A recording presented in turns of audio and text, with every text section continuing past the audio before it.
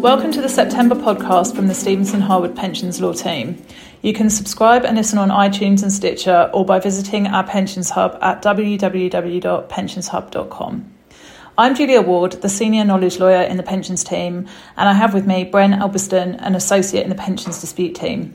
Today we will discuss a number of topics, including some recent cases which consider the impact of a pension scheme's amendment power on the ability of an employer to restrict future benefit accrual, and the powers of trustees in situations where sponsors fail to comply with their financial obligations to their defined benefit pension scheme. We will also consider the Mansion House proposals, as well as amendments that the pensions regulator has made to its guidance relating to defined benefit super funds. Thanks, Julia. For our first topic, we will consider the case of BBC and BBC Pensions Trust Limited and another. These were Part 8 proceedings in which the BBC sought clarity as to the scope of the BBC pension scheme's amendment power and the ability to amend future pension accrual. The scheme's amendment power allowed amendments to future benefits for active members if either the scheme actuary certified that the amendment would not substantially prejudice the members' interests. If the change would substantially prejudice members' interests, the scheme actuary confirmed that substantially equivalent benefits would be provided instead, or if a majority of active scheme members voted for a change at an appropriately constituted meeting. The court agreed with the submissions made by the representative beneficiaries' legal team on the interpretation of the word interests. The court found that, in the specific context of the scheme, the meaning of the words interests was very wide, so as to include, for example, future pensions accrual. This means that, other than in very limited circumstances, such as where members' interests were not substantially prejudiced, it will be very difficult for the BBC to make changes to active members' future service benefits using the scheme's amendment power. However, on the 15th of September, the BBC successfully applied for permission to appeal that decision, and we will provide updates as they come along. Stephenson Harwood's pension disputes team acted for the representative beneficiary in this case and will continue to act for the representative beneficiary as matters progress towards appeal. Thanks, Bren. For our next topic, we will consider another significant case, that of Brass Trustees Limited and Goldstone.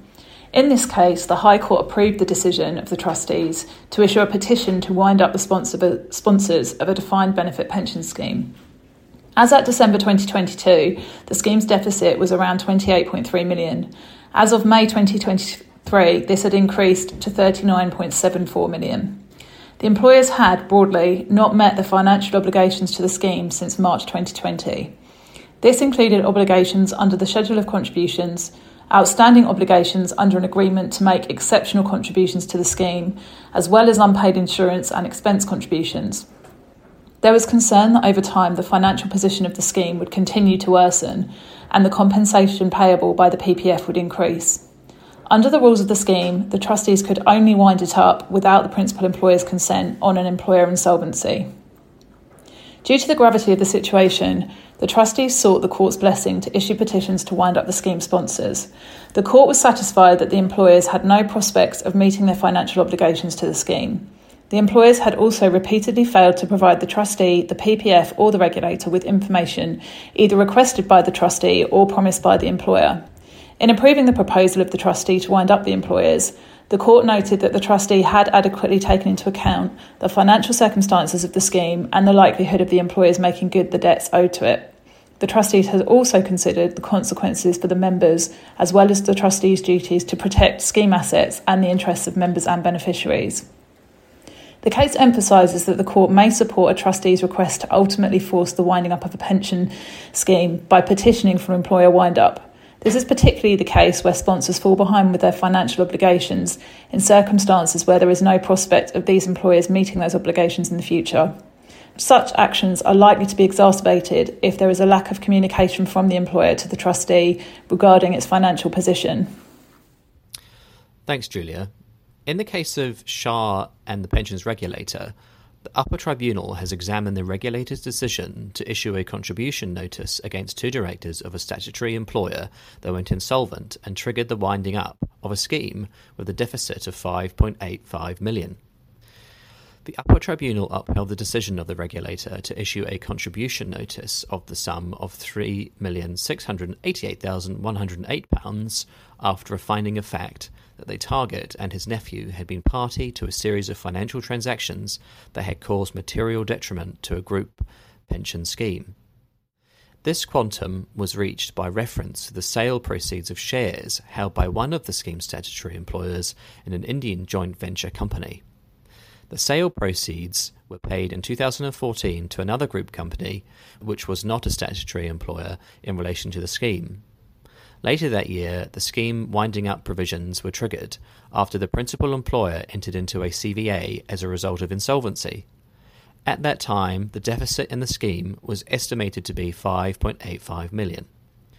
The tribunal held that the material detriment basis had been met and it was therefore reasonable to issue a contribution notice.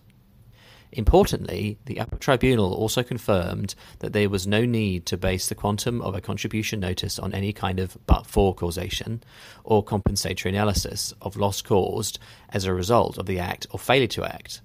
The focus should therefore be on the extent to which the act or failure to act had caused detriment to the prospects of scheme members getting their benefits from the scheme. This reaffirms the regulator's wide scope for setting contribution notice amounts, which are not linked to the nature of the act or omission, but rather the effect of the detriment to the scheme. Thanks, Brian. For our next topic, we will consider the Mansion House proposals. On the 10th of July 2023, Chancellor Jeremy Hunt discussed the Mansion House reforms. These build on previous consultations and calls for evidence. The DWP aims to weave together a coherent strategy in order to boost returns and improve outcomes for pension fund holders, whilst increasing funding liquidity for higher growth companies. As part of the proposals, the DWP wants a permanent defined benefit super fund regulatory regime to provide sponsoring employers and trustees with an alternative buyout option. This offers them a way to manage defined benefit liabilities so that super funds can use their scale to invest in assets that support the UK economy. Super funds will be authorised and supervised by the pensions regulator. However, primary legislation is required and this will take some time. The DWP also aims to increase investment in productive asset classes by defined benefit pension schemes. Hunt also proposed that defined contribution schemes will have to disclose standardised metrics to a regulatory database regarding their value for money. Where a scheme is found to have poor value against its peers, it will have a defined timeline to improve. The regulator will have new powers to enforce wind-up and consolidation if it does not. Primary legislation is to come on this point. The DWP also proposes to introduce a multiple consolidator model for small deferred pension pots, as well as encouraging collective defined contribution schemes. For our final topic, we note the revisions the pensions regulator has made to its guidance on defined benefit super funds. The regulator recognises that, whilst the DWP has confirmed that it will be legislating in this area, such legislation will take time. In order to assist employers and trustees who wish to take advantage of superfund opportunities in the meantime, the regulator is updating its guidance by making it easier for schemes to transfer to a superfund.